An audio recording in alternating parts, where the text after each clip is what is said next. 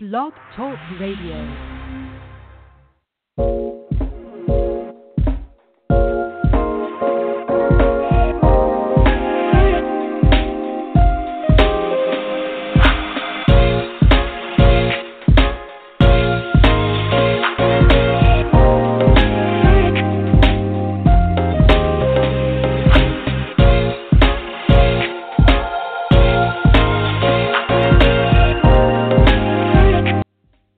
Hello, everyone. Thank you so much for tuning in today. I'm your host, Tasha Marina, and you're live on TSMS Radio.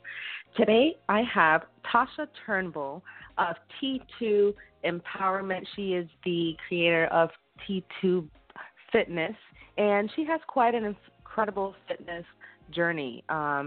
Weight is something that many people in the U.S. tend to struggle with, and sometimes it's not so easy to shed off those extra pounds that you'd like off. Or, for instance, sometimes we just go through things. I just had a baby and I have that little extra baby weight still. I would like to go back to what I was, but, it's something common, and sometimes we feel that it's not as important as, for instance, buying a new car, and we tend to focus on maybe, nice trips instead of eating better and just doing a little bit more cardio. I am very guilty of that. I am not a fitness person, and it's, I just don't make it a priority in my life. And sometimes it leads your body to go to certain things, and that's why I am, I'm looking forward to my chat with Tasha today. And I want to know how she got to those 250 and how she just got her body back. We will have her on live now. Hi, Tasha. Good afternoon. Thank you for taking your time. How are you? Hi. Thank you so much for having me, Sasha. How's it going? Oh, good. Yeah. It is. It's pretty good. I'm actually in between training right now. So I finished a morning training with clients, and I have some in the evening. So I was like, this is the perfect time to see if I can come on to chat with you all. Wonderful. So you're in between training. Obviously, this is now just your lifestyle. This is something that you've made it, your passion, and now you like what you do. You work with people and give them the goals that they want reflected on their body. But there's obviously a journey before that. How did we get to that passion of just going into fitness? It started. It started because I was having difficulty, basically trying to figure out who I was and also what type of direction that I was going to live my life. So I was always growing up. I was always overweight. So that's elementary school, middle school, high school, and college. And after college is when things started to change for me. But growing up, I was overweight, teased as a child, and I internalized it as real, that I'm overweight, I should be teased, and there's really nothing I can do about it. And so I'm just trying to wrestle with this in 4th grade, and then middle school, and 11th grade, and in college, I gained a lot more weight. People always talk about, the freshman 10. So that was true for me. It was kind of more like the freshman 50. But yeah. And sorry to interrupt. And was this something that, because as I grew up, I always had a little pudge belly, that little belly that never really goes away when you're a kid, but you're not really fat anywhere else. It's just the belly thing. And my mom made it her mission to really always put that in my head, you can't be fat. You can't be fat. You got to work on that. You know what I mean? You can't eat this. You can't eat that. And I'm just I was introduced to diets because of her. So was this something that in your house maybe just wasn't established, and, you kind of just let yourself go, or was it something that, you wasn't so worried about as a child? No, I was worried about it as a child, and my mother, she's dealt with issues being overweight as well. So she wasn't necessarily the one to help me, because she was an influence As a child, you eat what's brought in Yeah. the house. And then also, as for me, I was eating more of it, so I would sneak and get more food when there wasn't Yeah. a need to. It became more of an activity for me. So there was unhealthy food, so I was eating unhealthy food, but then I was also overeating unhealthy food. And I didn't necessarily have someone. So my mother couldn't really help me, and my father, he was in the military. He was in and out a lot. And so my friends are small; they can't help me.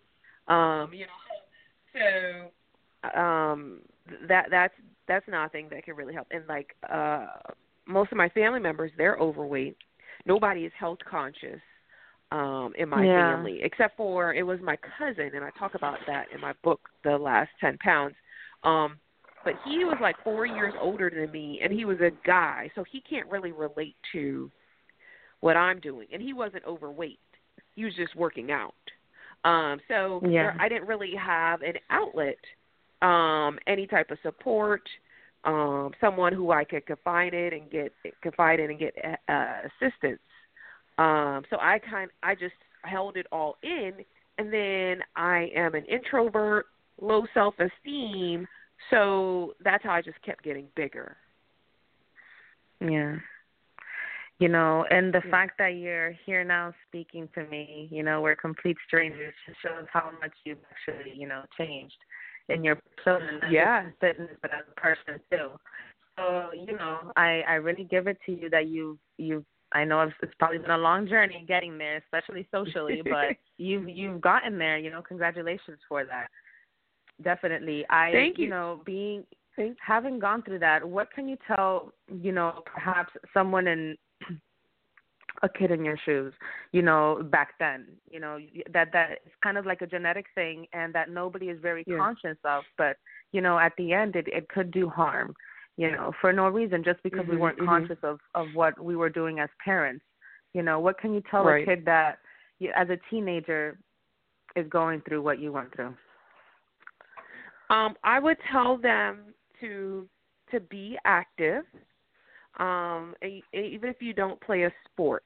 You need to get up and be active. And then, like, even if you are walking with your phone, like, at least you're walking. Because a lot of times as kids, they're just looking at a screen, just like adults are looking at a screen for, a lot of their days. And tell them to just please be more active, because when I went to college, I lost the activeness. Focused on school. I was overweight in high school, but I lost all of that. I gained even more weight in college because I became inactive. Because I was concerned with getting good grades.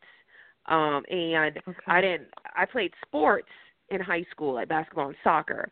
So that kind of helped me a little bit, but I dropped that because sports is different in college, and I didn't have any type of structure. So when you create, when there is less structure, you have more freedom as you get older, as you begin high school and as you get college, you have more freedom, but then also people tend to have less structure. So it's important that you still remain active. And the other thing with the food, just because you have access to it, like in college you have access to so much more food, you can drive, you can eat whatever you want, just because you have access to something doesn't mean it's good for you. Just because, you see certain people all the time doesn't mean you need to hang out with them. You can just, say, hey, what's up, and keep it moving. And it's the same thing with food. Every time you don't need to have a cheeseburger and fries for dinner or for lunch every single meal, just because you're grown now, so I can eat whatever I want. You have to take care of yourself, and part of that is to use some discretion. So just try to balance the greasy foods with the non-greasy foods to help you out when you turn 30, you're not looking like, what in the ham sandwich happened to me, you know? Yeah. No, definitely. That's something too that I was always just picky. Like, I didn't like salads. I never ate tomatoes until I was like probably 20. Things like that. Yeah. Yeah. Nowadays, parents are very conscious of. You know what I mean? We're trying to teach our kids organics. Healthier lifestyles. I mean, we try to push the whole outdoor activity thing, but I know now that's an epidemic where kids are just attached to the screen. Just so much as a college kid, you know what I mean? Now they're just playing games on the screen versus, playing ball on the street. So I think that that at the end of the day, it's I guess it's mostly that kids need to be aware. I know that in school they try to push it in health class, but they don't really make it like, something so emphasized as for instance, sex education. You know what I mean? They're more worried about sex education than teaching the kid how to eat better. So, and at the end of the day, yes, depending what income family you come from, that reflects in what is in your fridge. I ate plenty of, sandwich and eggs. That's all we had for a long time, cereal, bread, and eggs. And nowadays, we try to give our kids veggies and whatnot and fruits. So, I mean, after that stage of getting the body, to an uncomfortable weight, just for your health, basically. What was your first step to just shedding it out? Because obviously, you're not just gonna quit cold turkey. There has to be like a process for you to say, okay, I'm gonna change my diet and I'm just gonna, do what I want to do. So, what was the process in terms of me changing, becoming more healthy? Your lifestyle, healthier. Yeah. Well, first it was a mental type of change. It's more so, before you try to achieve any goal in life, you have to commit to it. And I feel like some people, they want to commit, or they want to reach their goals, but they don't want to put in the work. Because there's mental blocks, because it requires effort, and we get things so quickly nowadays, or, because they've tried in the past and failed. So that kind of makes, provides doubt in your mind, and that you could actually achieve a certain goal considering you tried 422 times in the past. So I had gotten to the point where I was extremely frustrated with how my life was currently being ran, and in order to change that, I knew I had to help myself, and it was going to be a journey. And people always say that it's a journey, but when I say a journey, that requires some patience, and it requires commitment and consistency. So because I was so frustrated, I got to a serious level of frustration. I feel like there's levels to it. When I got to that point, like, I am sick and tired of just being frustrated with myself, I decided to go on the journey, and more importantly, I decided to stay on it. So the mental part is more important to me than the physical part, because you have to be committed, and then you have to be mentally engaged while on this journey for X amount of months. So that's more so than anything. Like, if you are, struggling with trying to lose weight, you have to assess your motivation level and assess your commitment. Are you, bootleg, doing, changing your lifestyle? Like, if you're only doing it halfway and then expecting full results, that's a problem. And I think oftentimes people know that they could be doing more / better, but that's hard. And so it's important that for people to recognize whether or not they're putting in enough effort / investment into their self to really to see change. From there, then it's a matter of, changing, eating habits and, exercise and your routine, and structure and, what you want, how do you spend your 24 hours a day? Those are all important. But the first part is definitely your mindset and how much you're willing to go on this journey and, going full throttle for longer than you did in the past.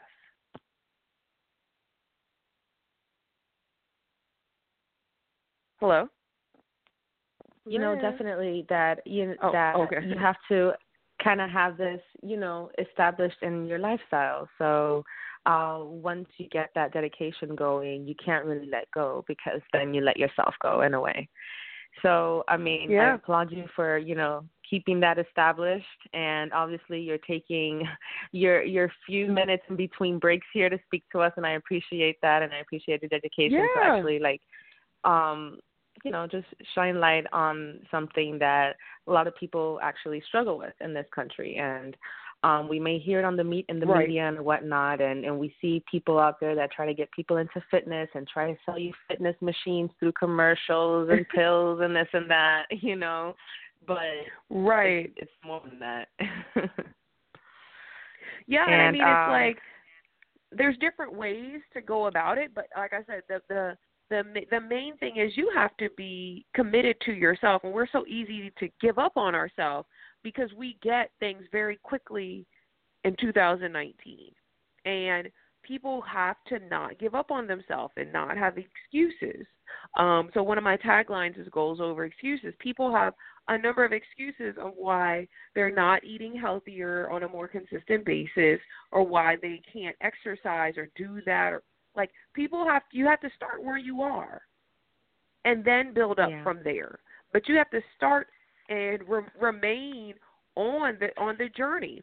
People, they'll go hardcore for 3 weeks and work out 8 days, 8 times a week. Like, nobody told you to do all that. And that's not something that you can maintain. Like, who told you had to go hardcore? And then you're like, see, this is too much. That healthy lifestyle. So other people are like, no, you're making it more. You're putting more pressure and higher expectations on yourself than you need to. Take it slow and move from there.